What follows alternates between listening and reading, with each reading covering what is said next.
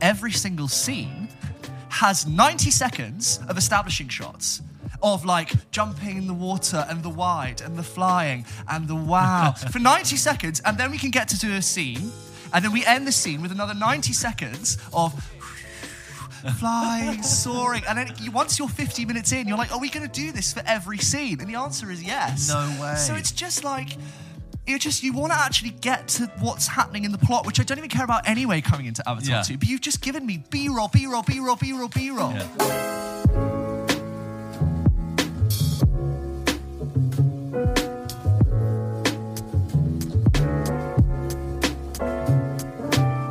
I hope you appreciate the fact that I'm wearing a slightly seasonal jumper. And not just a seasonal green roll neck, but a seasonal green roll neck jumper very reminiscent of Love Actually, I think. From the Walking Dead guy.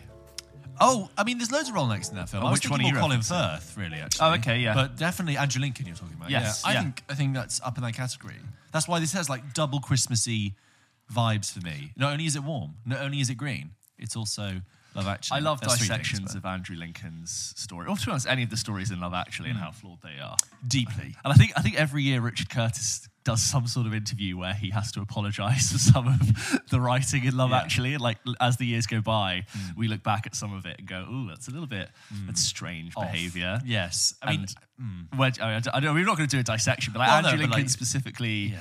Like the cards. The cards. What if his friend answered the husband door? answered the door, yeah. Like Chiwetel Ejiofor, who now is a much bigger actor than at the time. And Andrew Lincoln as well, to be fair. Yes, like, absolutely. I know, but like, oh, hi, mate. I mean, there's a sketch going around on TikTok where people have done that, where they've recreated this sort of, oh, shit, what's the cards for?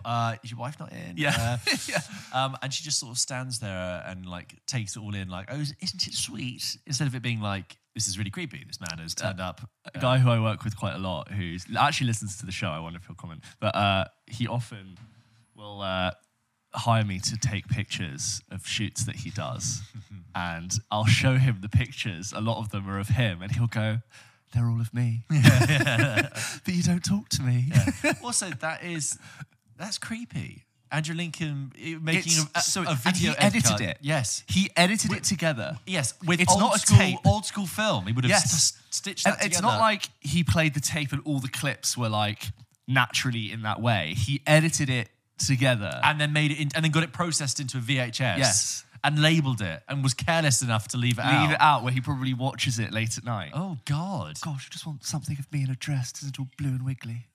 You get awful close, aren't you? And then when she realises, she's like, yeah, there's lots of. Or what are you gonna do? Tie it in a box or something? What does Alan Rickman say to Roman? Can we be quite quick? Yeah. Oh no. What else are you gonna do? Dip it in yogurt. I'd be prontissimo. So, with the slightest of touches. Yeah. Sprigs of Rowan rosemary. Atkinson is so good at that. Yeah. He's so fantastic. Yeah, terrific. Rowan Atkinson always really delivers. If you think about it. Do you see Man vs. Bee? Well, when I found out it was a series, no. Yeah. I was like, that's a 90-minute film. And they were like, no, it's a 6-episode series. That's a very short concept, which Yes. you've got. Well, we've got summed the up in the title. Yeah. No, that bee got paid a lot of money. It's a that real could diva. have been a 5-minute sketch at most. At most. Did you hear people talk about Man vs. Bee? Nope. The week it came out in press for that. Yeah, and then on. What would you have Rowan Atkinson do? You're now in charge of Rowan Atkinson's career. He's chained to a radiator and you come in, you go, listen, Rowan. Kick the water can out the way. Yeah. From now on, get the flashlight in his eyes. Sign you up for some, like, what would you want him to do? The thing is, it's hard because, like, the obvious gear change would be, Rowan, we want you to do serious roles, right? Yes, but which I think he could definitely do. But it is hard for an audience to adjust to seeing someone, as we have had a recent conversation about Lenny Henry. Yeah. Yeah. Because when a very famously comic actor tries to do something very serious, and in fantasy where it feels a little bit over the top. Well, yes, with the Lenny Henry thing, but it can come across like a comic relief sketch. So I don't know. I think I don't know. I'd love him doing sketches, just never-ending sketches. I feel like he's got so many different parts in his repertoire. Like you could say, "Oh, do like another kind of series in the vein of Blackadder," but not quite. But I feel like that time's been and gone. But maybe if you're going to get Rowan Atkinson, who is an absolute, one of the finest comic talents there is, why would you not get him to do comic talent stuff. He's not Yeah. like Jim Carrey, where he's kind of like matured out of that. Like Rowan Atkinson can still very plausibly do the rubber faced. I mean, Jim Carrey to an extent, but anyway. Digression. I just wanted to say I have a Christmassy Love Actually jumper on, and well, usually when you wear green, you go, I'm blending into the sofa. well, it's actually a different green today. Thank you very much, James. It's like, you're popping out of it. I would say this is slightly more emerald. Once again, guys, if you just listen, you are missing the visuals. Flick on the video. Yeah. And James is wearing you're dressed like it's summer, you idiot. It's actually a very warm short sleeve polo. It's barely a polo. That would really bother me, because I'd be like, my arms are cold, but my body's hot. No, I'm actually really toasty. I'm going to take it off. I'm just going to go white vest. String vest. Like it's the 50s, but gravy down it. Exactly. Anyway, I just thought I'd wear it because it's the season. Let's get on with the show. So, George, last week, you and I went back and rewatched Avatar 09, and we did a full sort of refresh on that film. Mm-hmm. I've since now seen Avatar The Way of Water. Right. Went to go see it with all the bells and whistles, which I'll get into. Okay. But you know when you go to an IMAX screening, and they like to make a bit of an occasion of it? Yes. And all the studios and all the people who have shot stuff on IMAX will sort of give you a preview of what's to come. Yeah. And usually you get not just either a trailer, but you get like an IMAX presentation trailer, right? So I had two. Okay. I had two This in my is the screening. BFI IMAX. It's at the BFI IMAX. If anyone... Biggest screen I could find. Biggest screen in the UK. Which I'll get into for Avatar 2. But for now, it was some trailers, and now a look at Mission Impossible Dead Reckoning Part 1. With an American accent. I think so. Wasn't like, hello. Wasn't Mark Strong like, hello. I'm just thinking American accent's very sort of cool. It felt like an American producer doing a voiceover. So Dead Reckoning Part 1, right? No drama. It was behind the scenes. Tom Cruise doing a stunt, which we've seen in the trailer. No, he's riding a bike off a ramp onto a cliff. Brilliant. And God, he's just an exciting man. Yeah, I just feel like they said it was the first day of shooting, and it's Tom Cruise. Like, it's incredible. They've built this ramp. No, listen to me. They've built this ramp, and it's like this scaffolding. Everything had to be shipped over by a helicopter, and they built this ramp. And Tom Cruise is driving a motorcycle, which he drives off this ramp, and then has a parachute on. So he has to push off the bicycle, do a base jump with only about, like, I swear, he's not falling for long. And he throws this parachute up, and I swear to God, like, that parachute does not open very cleanly. I'm looking at it, and I'm like, you know, when it sort of ruffles before it, like, properly pops? I'm like, if that had been another 4 seconds longer, he's gone. My God. I'm looking at like the amount of space he's got. I'm just thinking, this man is crazy, and I don't think anyone can tell him no. Wow. The shot looks great. Shot looks fantastic, and he does a couple of like test runs to warm himself up. But I just tell you, he just lives for it, and I just think he's chasing this. Like, what's the next extreme thing? Like, he did the hanging on to the outside of the plane for, I want to say, Mission Impossible 5. Yes. You know, Top Gun Maverick was its own thing. Yeah. It's kind of like every film has to have its stunt. That is what people pay for. It's the spectacle. It's almost like it's high-class Jackass. Yeah, right? It really is. But I'm like, where does it go from here? We can't keep throwing this aging man. When he gets to 80, he'll be like, I'm going to be fired into the sun. And whether or not I come back, who knows? And we'll all just be like, wow. See that. And I saw that in IMAX. Yeah. You really see the point where he hits. And, you know, the director's there, and I can't remember who the director is who's directing it, but they've got this... I think it's Christopher McQuarrie still. That sounds about right. And they're watching, he's in like, you know, a little director's tent with some monitors watching Tom Cruise do this jump, and he is shitting himself. He's literally watching it like with his head and his face covered, and he's watching this canopy like not quite open, and then it does, and then he's, you know, like, you almost steer into the rock, and Tom Cruise is like trying to compensate by coming back round, and Christopher McQuarrie is shitting himself, and he's like, oh my God, it's done, it's fine, okay, great, round of applause. And then Tom Cruise comes back out, and he's like, I think I can do it again. I think I need to, because I could do it for longer. I can hold it for longer. It's like, okay. So you've probably got a very, very sweaty insurance man in the corner. Oh my God. Also, Paramount on the phone. Well, that's the thing. I was like, Christopher McQuarrie's probably shitting himself because he thinks he's going to be the one to call Paramount and go, hey, president of Paramount, how's it going? All good here, all good. Just a tiny hitch with the film. Tom Cruise is now red paste on the bottom of this valley, obliterated into bits. We don't have a star anymore. And you imagine when he's got the shot, he's like, have we got it? Okay, let's do some dialogue. Yeah, let's just calm down. Let's all calm down. And that was the first thing they shot. What else did you see? Next, that ended. Right. And now a look at Oppenheimer. And this was a trailer that I assume everyone else is going to see probably by now. But it was more of a teaser. Still we're in teaser territory. All I need for a Nolan film. And in fact, I'm sold. I'm so sold. It's shots of Cillian Murphy climbing this water tower in Los Alamos. And they're placing what it would be the bomb, like down into this thing. And what was really good is there's a sense that they didn't know what would happen when they detonated this bomb, obviously. But they're talking about this fact that there is a chance that this bomb could ignite the entire atmosphere of the planet on fire. And Matt Damon is like, what are the chances of that happening? And it's like, it's low. It's close to zero. Matt Damon's like, close to zero? What do you mean? Ignite the entire... And he says it a bit better than that. And then you cut to walking through with the press and everyone's like, Oppenheimer. It's a lot of stuff you've seen with the old bulbs. Yeah. And then it keeps being cut with what I think are very close-up shots of the surface of the sun. Yes. Like that sort of hydrogen plasma. Which we had in the black first spot. one, right? Because it's David Strathairn, isn't he? He's He's somewhere there. I realised that. Yeah. And you just get the sense they're manhandling this. The bomb kind of looks like an old water mine. Yeah. You know, it's like in Finding Nemo. They're sort of moving it around and no one knows what's going to happen. Then you've got Robert Downey Jr. in court in full IMAX, like just in his face on the screen with a beautiful, like old school haircut, just mentioning some things. And yeah, I mean, there's nothing really to say apart from it's nice to see an IMAX presentation. And when it's... when you get it and you hear the IMAX film go behind you, like, oh, this is good fun, and it's being presented to me in celluloid, which is nice. I love that because, like I said, that's all I need to be sold for a Nolan film. But speaking of Oppenheimer, which is coming out in July, and the film we always mention at the same time is, did you see the teaser for Barbie came out as well? I did. Brilliant. I so clever. Fantastic. Greta Gerwig's Barbie. If you haven't seen it, you probably have done by now. It's doing the rounds. It is a shot-for-shot remake of the opening sequence of 2001.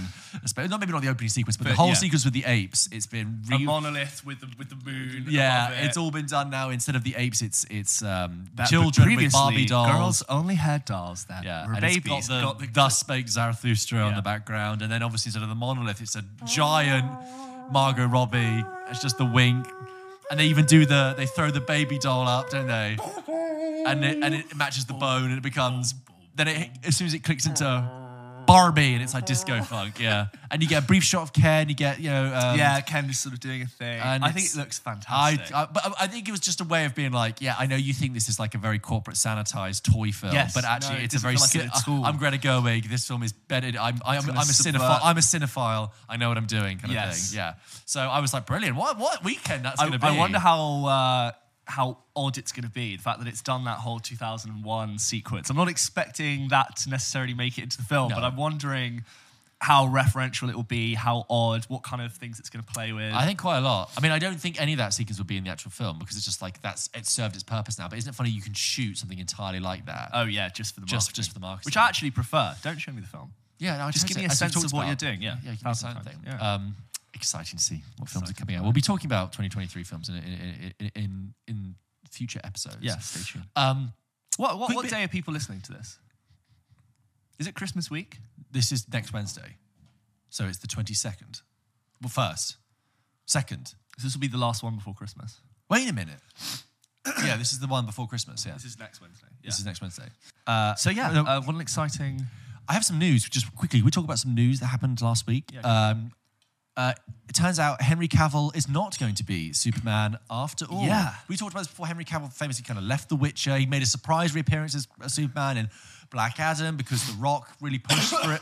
DC's have this massive, in the context of things, right? DC has had a massive strategy change with what it's going to do with all of its superhero properties. At the helm. And it's got like 10-year project. That was why Batgirl got shelved, very controversially. Yeah.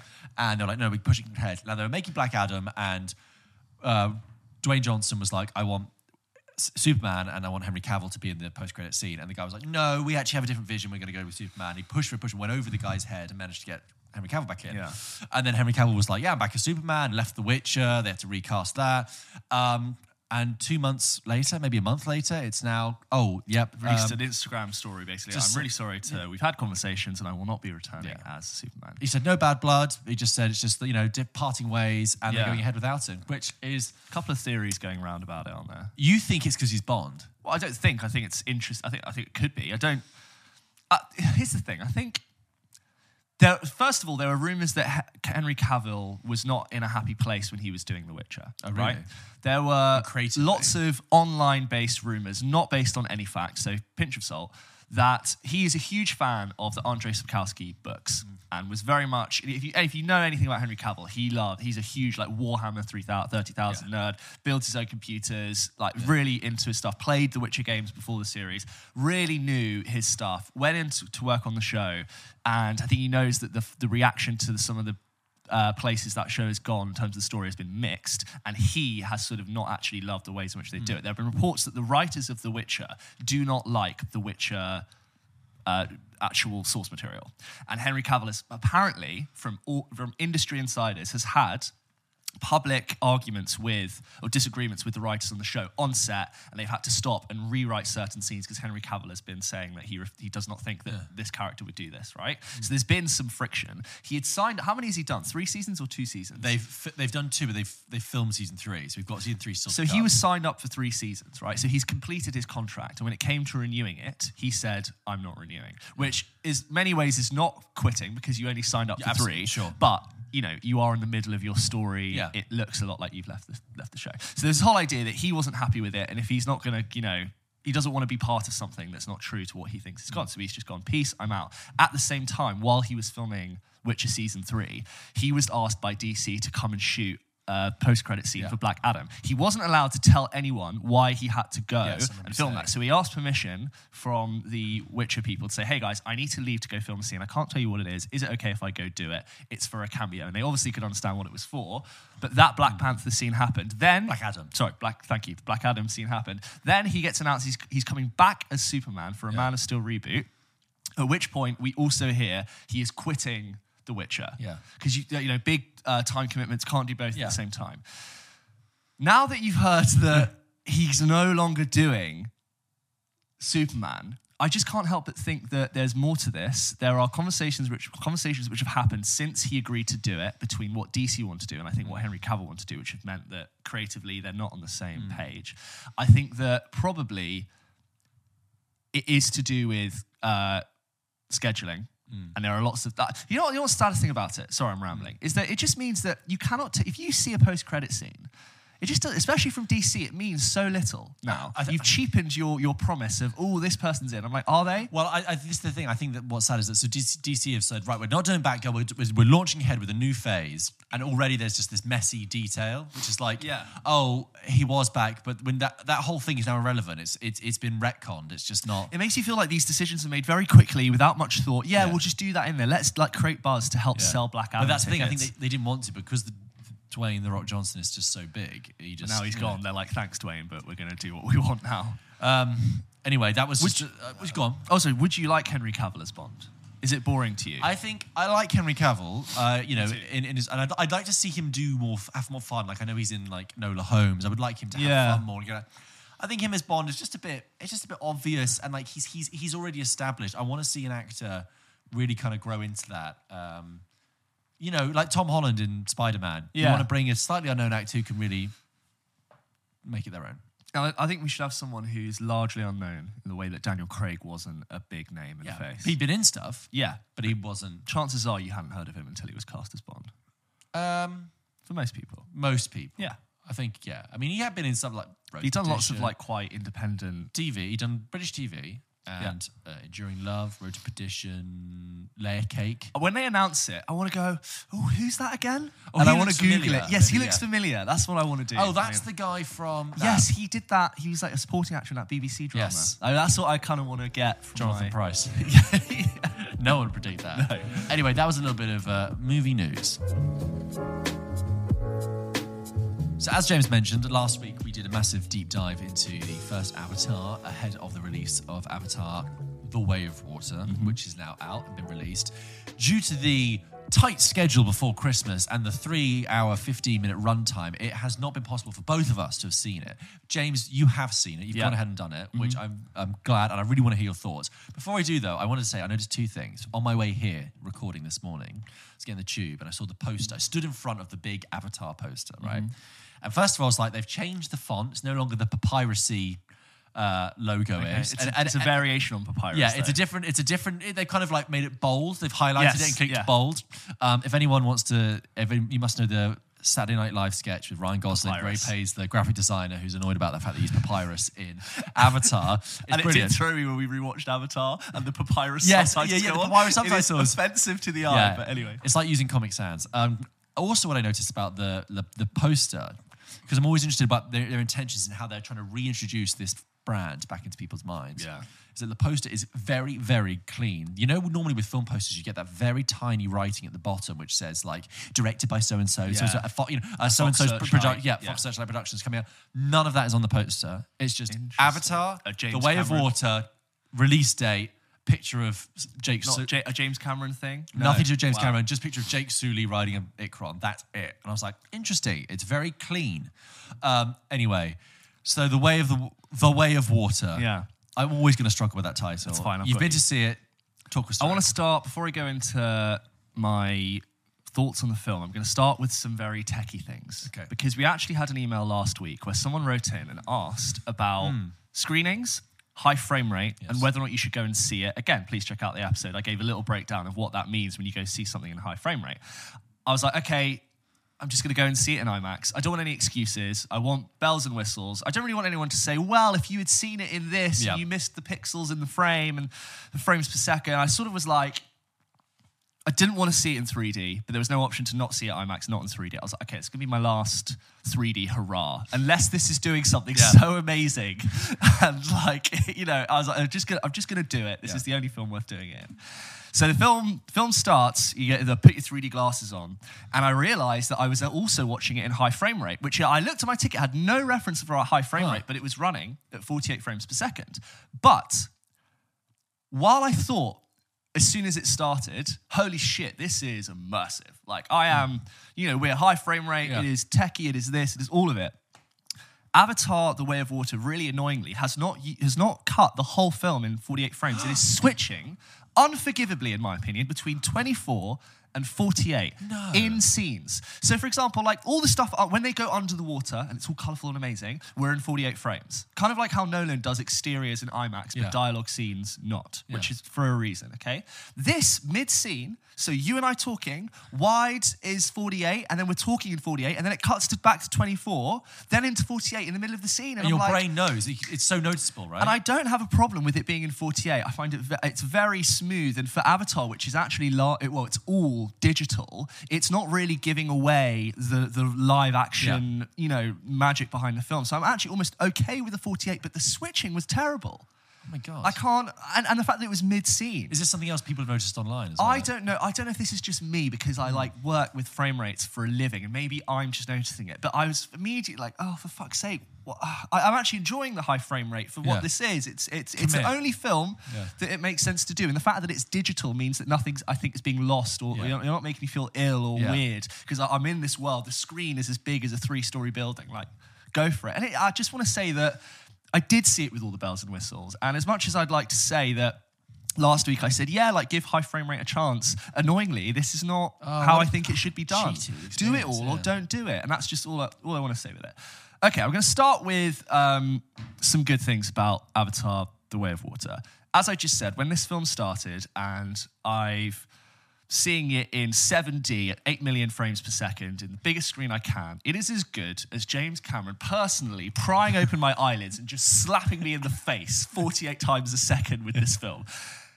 And in the beginning, when I'm just starting, I'm looking at it and I'm like, you know what?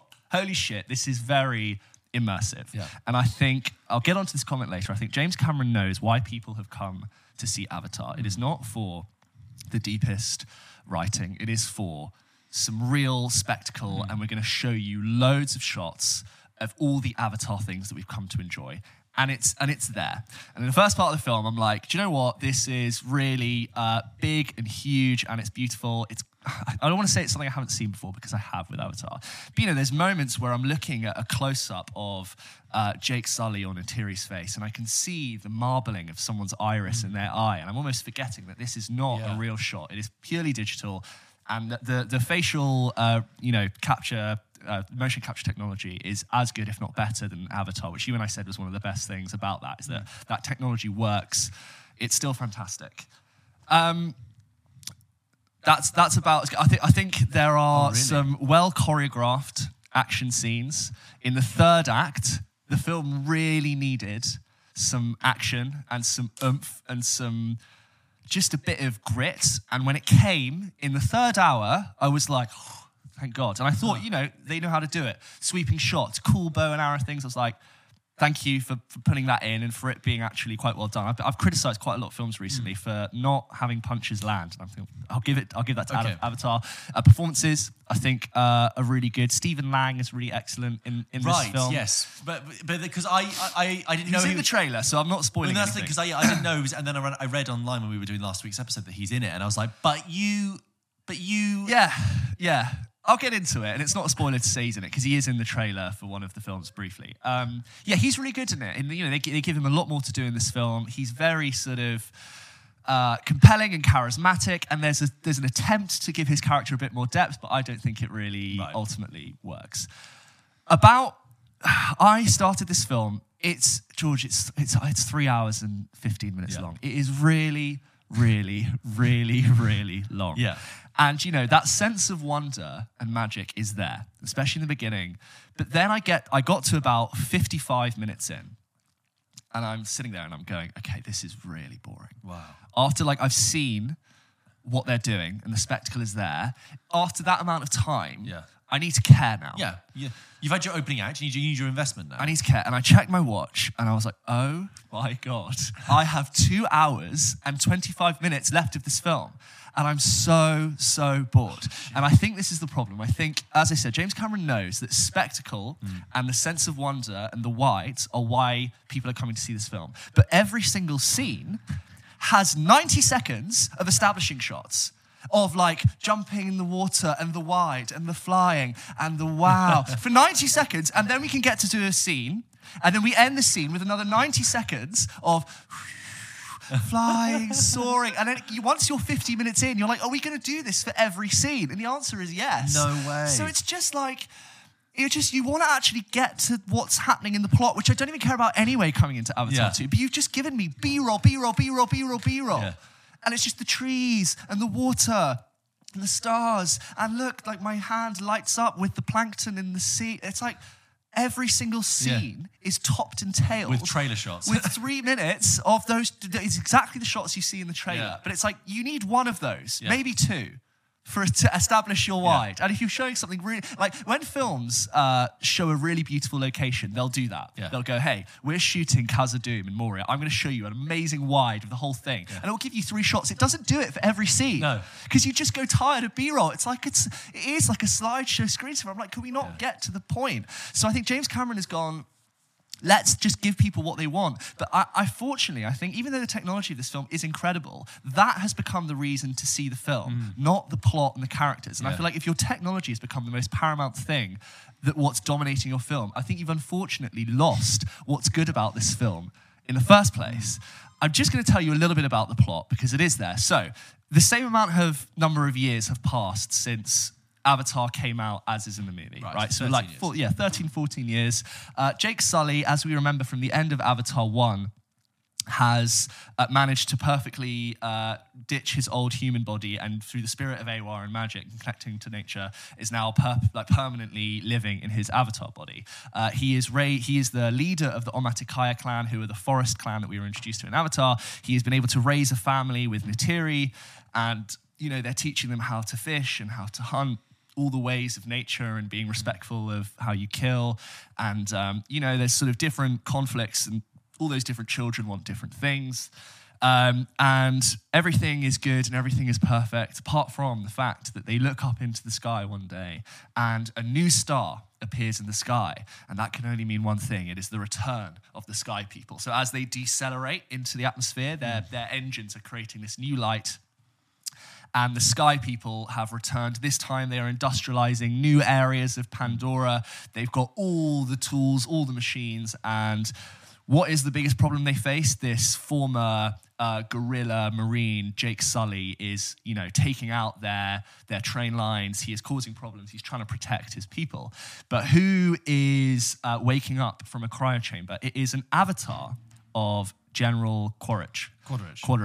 And he looks at a message video from the Stephen Lang version of himself saying, if you were reading this, it means that you were killed in combat. Luckily, I uploaded my consciousness into this so that you can continue the work that I had. So he is not General Quaritch. He is an avatar with Stephen Lang's consciousness in it, who is after one thing, and that is to capture Jake Sully and kill him. Right. Nice, very, very one-dimensional motivation there, but carry on. Yeah, and so what happens, Jake Sully realizes that he is the one that is drawing the Sky people to the Omaticaya. So what must he do? He must take his family, and they must leave the Omaticaya and go many kilometers away to this other clan of people. I can't remember. It's a very complicated name. Sorry, I can't remember it. And these are seafaring seafaring Na'vi, who are similar but slightly different. They have slightly more greeny, turquoisey skin. They have adapted to swim. They have these sort of large forearms where they can really swim fast, and their tail is thick like a dorsal fin, so they can hold their breath for minutes at a time. And there's a lot of conflict because they need to be introduced to that clan. They need to be accepted. The children are not quite. They look very different to them, so they're being bullied. There's a conflict between, Jake Sully and the leader of the new tribe's kids, and how they need to be integrated. And, the Sky people come, and there's problems, and, Jake Sully's brought his own conflict to these other people. And, yeah, it's in the exact same way that Avatar 1 did. It paints its emotions with a very broad brush. And I'm going to steal something that you said when we talked about Avatar, was that it gives you nothing to do as an audience member. There is no point where I'm going like, what's going to happen here? And what about, that choice? I don't know if I would have done that. And I think at the start of every scene, once I got through 3 minutes of B-roll, as soon as the scene starts, I can tell you that's how the scene's going to end. I'm like already steps ahead. I feel like I'm Sherlock Holmes and I'm smarter than the people having the conversation. I'm like, I already know where you're going here at every single scene. So I'm sort of starting a scene and I'm going, you're going to have to do that. Yeah. And you're not going to want to do that. But that's what's complicated done. It ain't that complicated, James. As in James Cameron, I mean. And fine for a half an hour TV show, but for 3 hours and 15 minutes, I'm sorry, it is just so indulgent, and I just cannot believe how boring it is. Wow. There's just last night we went for dinner, and your girlfriend asked me, she said I'd seen it yesterday, and she said, "Is it good? Should I go see it?" She said, "I remember actually quite enjoying going to see the first one with my mum. It was sort of an enjoyable experience." And I had to say no. I cannot reasonably tell someone to go and sit through this film when it is so boring. And just boring and long. Two big crimes there. Yeah. One, you can have a long film and it mustn't be boring. If you have a boring film, it mustn't be long. But if you're going to do both, unforgivable. And after I finished it, I sent you a picture of my face when I'd come out, because I've been 8 million frames a second, IMAX. I've just been like drip fed, boring blue into my eyes. And I've never felt so bored and overstimulated. It was like doing 3.5 hours of TikTok, but I would rather have done TikTok. Of course. This is the face I made when the film ended. Credits, I peeled the glasses off my face. I felt like I'd come out of cryo sleep. Wow. And I was just like, oh my God, I can't. What was... last week when we read that headline from the Telegraph, where it was like 3 hours of being waterboarded with turquoise cement. It's kind of accurate. It is, and I could tell you it is beautiful. And I looked at some of the shots and I went, wow. But after an hour, you've not given me anything. That's and really. Do you know what? You're eye rolling from the B-roll, and by the way, it turns out the way of water is just holding your breath for a long time, which everyone seems to manage to do really easily. And they're like, they've been adapting. People on Earth can do that with training. Kate Winslet apparently did 7 hours and 15 seconds. 7 minutes and 15 seconds. 7 hours? She's no longer with us. No, she apparently broke Tom Cruise's record on this film, which is very cool. Okay. But look, we've been doing this a whole year, and I've not seen you as animatedly frustrated with something as this. You've been down about films and you've been frustrated with this, but this seems, I can see it's one thing to not like a film, but it's the secondary thing, which is it's annoyed you because it is so long and so boring. Everything you say, I kind of feel like it doesn't surprise me, and I'm just sad that it's there. It's a little bit worse than I imagined it was going to be. Do you think James Cameron forgot that less is more? Always keep the people wanting more. Yeah. And I worry if it's like the Jurassic Park thing. Like, just because he was thinking so long about what he could do instead of he should have actually thought about whether he should have done it. So he's probably been spending 13 years thinking, and we can do this now with this technology, we can do this, and people are going to love it. We're going to give them this bumper hamper. It probably needs... Give the people what they want. Don't always I have do a that, feeling right? there is a phenomenon when someone gets, I think you could say this is true of rappers, of film directors, of lots of artists, where you have someone who has been very well established and who has been validated by extreme success from a creative vision in the past, that I don't think anyone is going to question what they do next, even though they probably should. Yeah. So I think someone has gone, well, he made the highest grossing film of all time, and he has some sort of unspoken way to... Two of the highest grossing films of all time. He has some sort of way to connect to audiences all over the world. We cannot possibly tell him that, actually, James, I think your incredible vision that made us shitloads of money maybe is a bit long and baggy, because people said the same thing about Avatar 1. He's got blank check. He's got complete blank check, and he's unchallenged. Isn't he? Who would challenge him? He's like a demigod level of great creativity, and that's never really a good thing. I mean, and it's like I feel like I am really going for it, but it is also the fact that we did just watch Avatar 1. And sorry, this also got me thinking about franchises. Really big IP. Successful stories that are able to sustain you over years, if not decades, and come back, and why they work, right? Like really big budget, big storytelling. And I think about, let's take Harry Potter, for example, okay? I know it's books, but let's talk about just from the film's perspective. Every single book is showing you something new. The first one gives you the universe, and that's engaging in its own right, because it's a new universe, and it's very easy to get someone, hey, here's my world, here's how the laws work. But every book, new magic is revealed, new characters are revealed, things that actually change the information you have before, which make you want to keep watching. Star Wars, new rules of the Force are revealed. The character is completely changed. Like, all of these franchises are sort of giving you something new.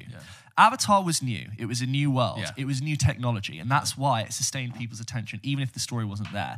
I don't think this one can do anything new for you. Really? It's more of the same. It's a lateral move. Avatar's beautiful, and it was beautiful in 2009. Right. It's a little bit more technology, but like I can't just tune in for that. Do you think that it's one of those things that the longer the gap...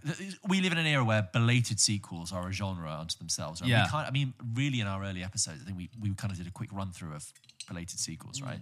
But like, is it that the longer the gap between films, the more you have to justify to an audience about why you exist, right? Yeah. So like Top Gun Maverick, it came out 37 years later, right? Yeah. And that made a very, very concerted effort to re-establish itself about why it existed. Yeah. And it sounds like it's almost tried to pick up where it left off with Avatar. Is it doing anything new and innovative that can say, hey, this is why we've been away for so long, and this is how much we've changed? You could say, oh, the way in which they're filming underwater is completely revolutionized underwater filming. Cool, but like, it's still just the same to me. Of like, does it make you think better of Avatar 1? It's better. Avatar 1 is better film. Like 100%. Gun to my head, we'll rewatch 1 right now. Avatar 1, 100%. I'd rewatch that. It is worse. And there's the sort of minute and a half of B-roll before every single scene. I made one note in my phone when I came out, and that was Gogglebox Pandora edition. Because even, you know how I said it gives you nothing to do? I can see that this looks beautiful. Let me go, wow, isn't that amazing? I am watching the characters on screen all going, wow, this is amazing. Like, they are telling me it's amazing when I know it's amazing. So I'm just watching other people in the film tell me it's amazing. It's like watching Gogglebox. I know it's beautiful. Let me see this beautiful and stop going, outstanding, incredible.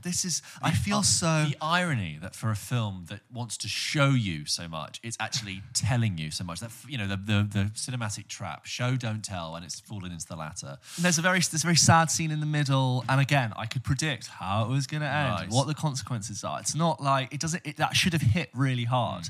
I just felt nothing by that. I was an hour and 45 minutes in by that point. I was a movie's worth in. Yeah. And I go, fuck, I've got another movie. I've got another movie to watch left of this. Christ. Okay. If you're listening to this and you've now found time to go and see Avatar... The Way of Water. I hate that. It's Way of the... I agree. The Way of Water. No, The Way of Water. It's the title. No, it's Way of the Water. No, it's The Way of Water. No, it's Way... Isn't it? It's The Way of Water. No, it's not. I think it's changed. I think it's The Way of Water. The Way of Water. It is The Way of Water. The Way of Water. It's not Way of the Water. We just spoke about this. I'm sorry. Again, I'm an idiot. Struggle with that. If you've seen it, Let us know your thoughts. Do you disagree with James? Do you think James has completely missed the point? He's been very cynical. Or do you disagree? Do you have opinions about the technology? Did the high frame rate change bother you? If you saw it in high frame rate. And I just think it's a shame that Avatar cannot work for me. Yeah. As someone who loves film. Yeah. I think that's a huge failure. I know we had some reservations about Avatar 1, but as I did say last week, I did respect the clarity of its vision and stuff, and we both want to like this film. We always want to like a film when we go see it. I think you and I think lots of people listen to the show will have watched lots of films. We have definitely seen, I'm not saying I've seen every film, but we've seen lots of structures in films. And you recognize a lot of things that are very familiar. And I think what everyone is always looking for is something that's really challenging, something that tests them and goes, I never really thought, I know that plot, but the way in which you did that is something that really made me think. And I just think it's a shame that you had 13 years and you just played it so safe. And therefore it just is so dull. And I hate to rail on a film and just be negative, but it's failed to get I think a normal film goer to be interested in this film. You should just call it The Way of What? The Way of What? Not The Way of Water. Anyway, I haven't even seen it. I think Mark Kermode called it Ava Nap, The Way of Torture. Other film podcasts are available. Let us know your thoughts, guys. If you have seen it, hello@popkitchenpodcast.com. We'd love to hear from you. George? Let's go through some of the emails that we got this week. As always, if you have your thoughts, questions, concerns, and you want to write into the show, you can do by emailing hello@popkitchenpodcast.com. Just like Joshua did. Joshua says, hey, gents, Josh again. Bit of an insignificant question, but you guys have spoken a lot about the superhero series and how Marvel are overloading us with content. Yes. And I was just wondering if you guys have ever watched the original version and start of superhero shows from the CW television broadcasting company, being The Arrow and The Flash, and what your opinion of them were. These shows came out when I was a teenager, and to me, brackets a superhero fan, felt very special, and the shows were a big part of my life. Yet the new Marvel shows just don't hit the same with me. We'll always love the podcast and be a big fan. Josh, we'll always, I love it, we'll always. Get the tattoo. Thank you. Pop Kitchen till I die. Yeah. I have never seen Flash. I know, Arrow, Flash, Batgirl, Supergirl. Superwoman. I've seen shots of Superwoman, Supergirl. I think it's Supergirl. Supergirl with Melissa Benoist, who is in Whiplash. Benoist. Let me have a look. I have heard really good things about The Arrow and The Flash, and I've seen people be really passionate about those series. I just don't know. I don't know about you, but it just never really reeled me in the same way. Sorry, it's Supergirl. You're absolutely right. How do you spell it? Melissa Benoist. But it might be Benoist. It's probably French originally. Like Benoit Blanc. I agree. I saw them all coming out, and it came out for me. I mean, I was a late teenager when they were coming out, but I think I was just already kind of oversaturated. And here's the thing, a bit cynically, I was like, if I'm going to see a superhero project, I really don't want to see it done on a smaller, limited TV budget. I want to see it done on big scale budgets. So when I would see some of the the CGI used in Supergirl and The Flash and Arrow, I'd be like, but I think it's a little Doctor Who. Yeah, that's it, Doctor Who. So I try not to be too disrespectful in saying that, but I'm aware how popular they are, absolutely, and I love the fact that those series have actually been able to build their own following and their own TV specials where they've had interconnected episodes and Crisis on Infinite Earths. I think that was that one because they've got the DC League of Extraordinary People. Again, I haven't seen it, so I'm probably offending a lot of people, but getting that wrong. But I'm aware that it has really grown. It has its own following, and I like and respect that. I have a category of things that I haven't seen, and that sort of cozy sort of. Maybe, my opinion, the quality of them is not quite high enough where I've let them pass me by. Yeah. And I go, maybe when I'm sick, maybe when I'm stuck at home or a Christmas or a plane. And for some reason, I just never really did that. If you didn't watch it in COVID, I don't think you're ever going to watch it. That's my argument to people. When people say, I just went to get sick, I'm like, we had a lockdown. You had a year off. You had lots of time in the lockdown. And if you didn't watch it, even if you were working, even if you didn't get time to watch it then, I don't think you were really going to watch it. Yeah. Anyway, good question though. I think we've got some DMs as well into our Instagram account. At Pop Kitchen Podcast, if you want to DM. Apologies, some of these are a little bit belated because we just haven't read them out in a while. So first of all, a couple of weeks ago, we did a good few film reviews. We did She Said, we did Bones and All, but we also did After Sun, and which I'm about to watch. Oh, great! Very keen to see it. So this, for people who don't remember, was the Paul Mescal film that came out about the Spanish holiday. Not Spanish, sorry. Turkish holiday, which I missed the first 2 minutes of because of an ongoing debate about whether the cinema messed up or I messed up. Anyway, Jaina writes in and says, "Re the After Sun review." Do you say "re" or "re" when it's for an email? I say, do you? I say "r." I say "re." Is it short for regarding? Regarding. Whatever. Anyway. I've watched dozens of great movies this year, says Jaina, and this is the one in asterisk movie I keep thinking about. I cried at the end, as did others in the theatre. Yep, I can see that. It was moving. And I don't usually go in for sad movies. But the sadness herein was worth it. It became a personal moment. Since I watched it, I've talked to my siblings, I've talked to my mum about remembering and misremembering my late dad, for better or worse. I haven't thought about my relationship to my dad when I was a kid in decades. And here I was trying to figure him out, just like Sophie in the movie. It's a genius construct by Charlotte Wells, putting us in Sophie's position as an adult. There are no wasted moments to get us to that place. Watch the slow parts. There are hints about what's happening in those. And then she says, "All that said, my dudes, get to the movie at the start time," etc. But I just, Jaina, that's a really, really nice message, and I think that's exactly what the film is doing, and exactly what its tension is. And I think you've got the perfect response to it, and the fact that you can bring something personal to it is great. I agree that when it got to the end, a bit like how I had with Armageddon Time, it's like, oh, I'm starting to realise that this film has actually done something really different and really bold. And I'll be interested to hear your thoughts when you go see it. That's really nice email to write in. I think it's very great to hear about that sort of personal experience affecting the way in which you've interpreted a film. It's picked up on a couple of conversations which we had where people ask us, has something that's happened to you personally or a way in which you frame your life, your context, you know, growing up at watching something at different ages. Like so many people have written in about that CW email we just had with the guy said about, you know, like emotional attachments and stuff, and it takes someone else who's lived through a completely different life to say yes, but the way that thing was done for my personal experience really worked, was really true to what going through something like that might be, and I think that's what makes also not to get too conversation ideological about it, or deep about it. It's about, that's kind of what cinema is meant to be. It's that Charlotte Wells clearly had an idea of what she wanted to communicate, and it's an emotional idea. It's not a literal idea, it's not a logical idea. She had an emotional idea that she wanted to do, and the only way that she could communicate that was through the language and art of cinema. And in so doing, she's been able to communicate something that she might not have been able to do through words, but by doing it in that way, people are able to connect with it in a way that they wouldn't have done with words. So people like Jaina are able to see that and derive meaning and experience and depth that they wouldn't have got.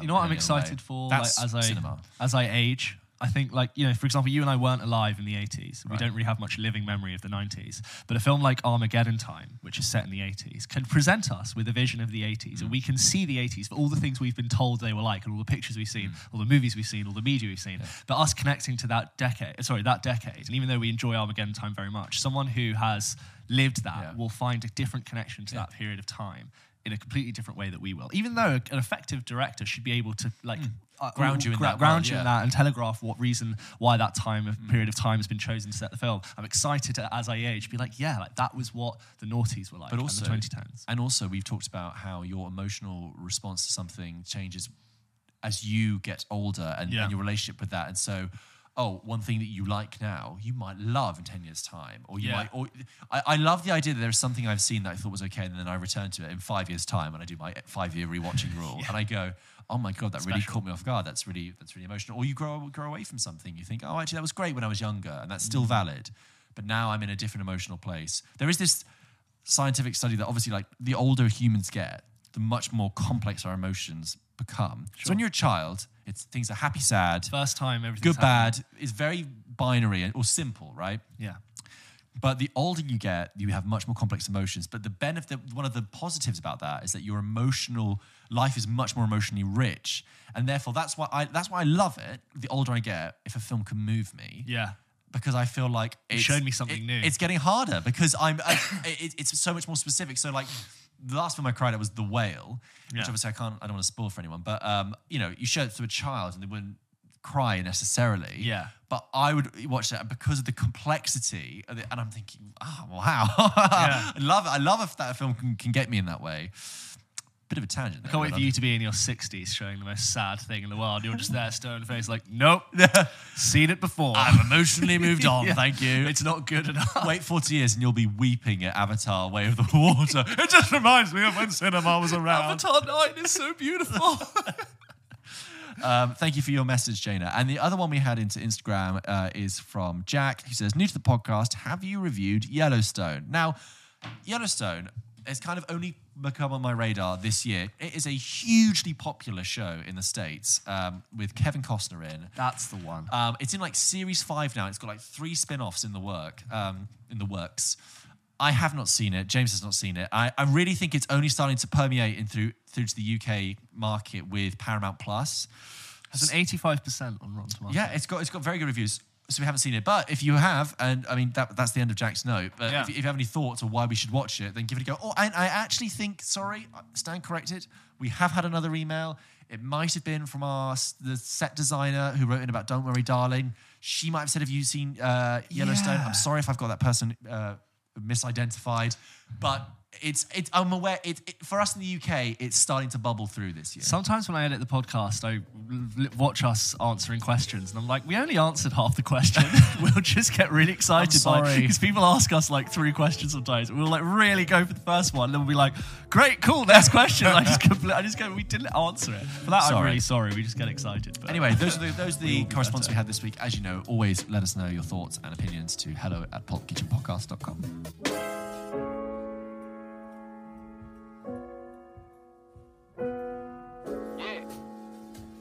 Okay, James, let's finish this episode with the game of Cast List Countdown. Okay. I'm going to read you out the cast list of a film, and you have to tell me what that film is, starting with the probably least important actor. Okay. I think this is a bit of a hard one. Okay, all right. Okay. Here we go. Guess the film based on its cast. In 3, 2, 1. Alia Shawkat.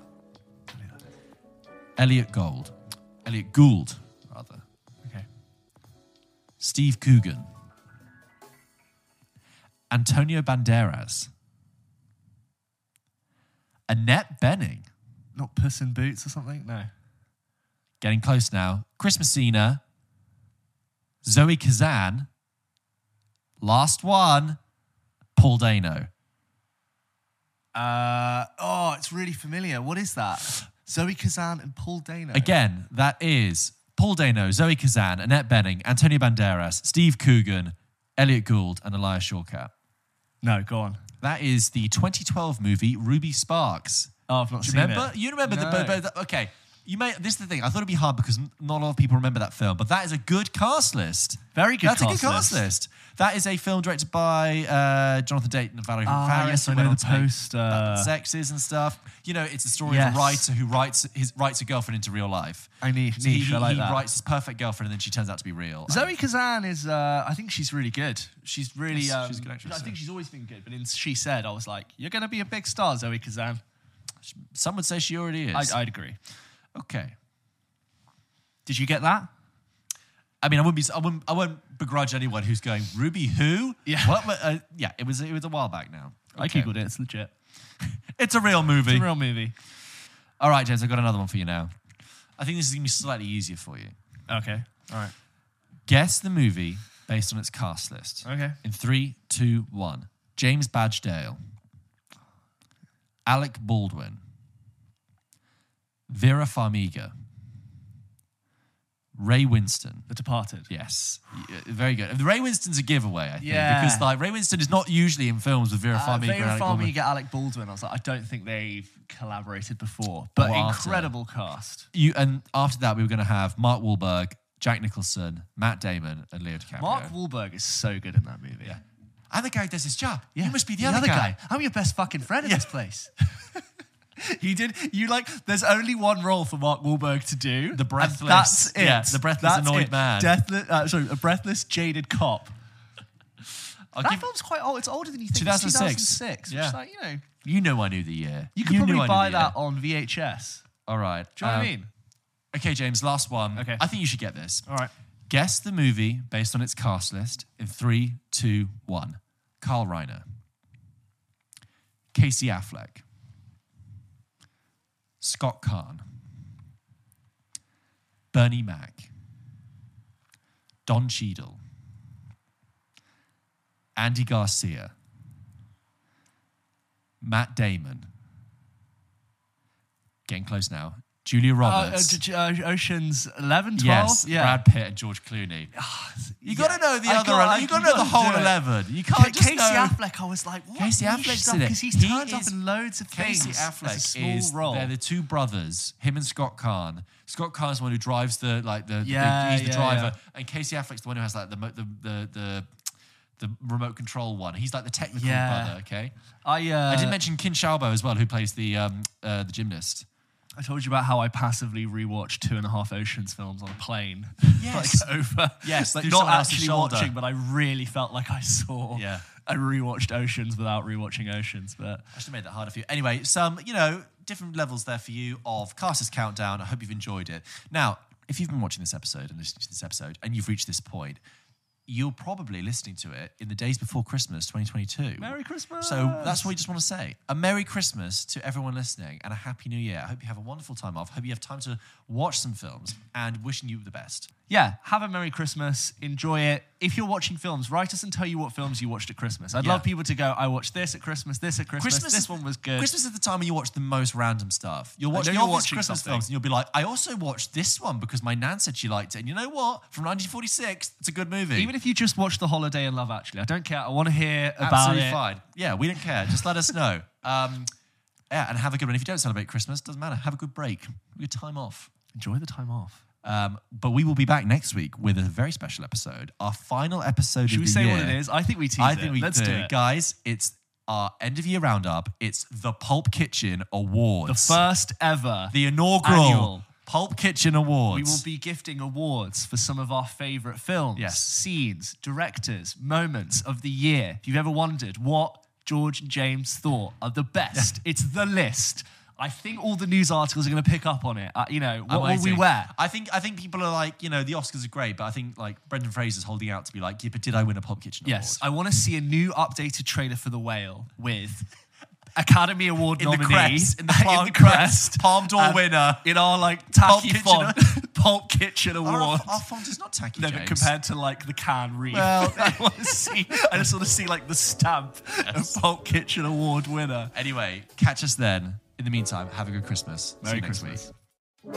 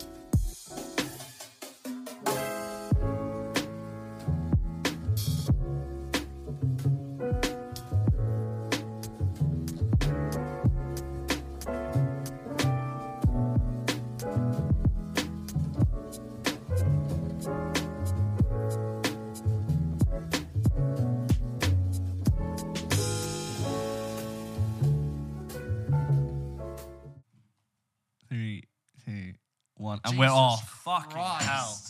Can we get rid of that guy? Why is that flashing? Get your fucking lights off, man. They're Christmas lights. You are so amateur! Oh my god! There's our Christmas. Please don't hit me, Mr. Bale. Please don't hit me. I will never work with you ever again. You're fucking dumb, man. You're You're fucking dumb. It's just so amateur. Just accent just all over the place.